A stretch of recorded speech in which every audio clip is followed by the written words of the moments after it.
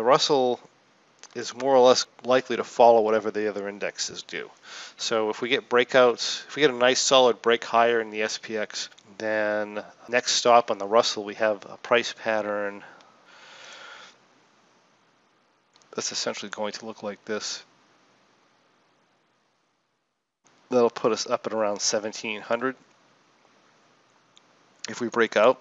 So this has a little bit to run also if we break out, but I think it's going to resist doing so until we get some strength in the other indexes. And of course, if the other indexes fool us, if we get a bit of a drop, then this is going to try and retest its short-term support level.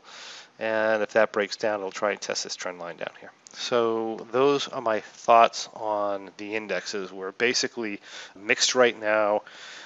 Overall, I'm leaning a little with the bears for the next couple days, but after that, we're expecting to go higher unless we get some new information into the marketplace and we start breaking some levels or something like that.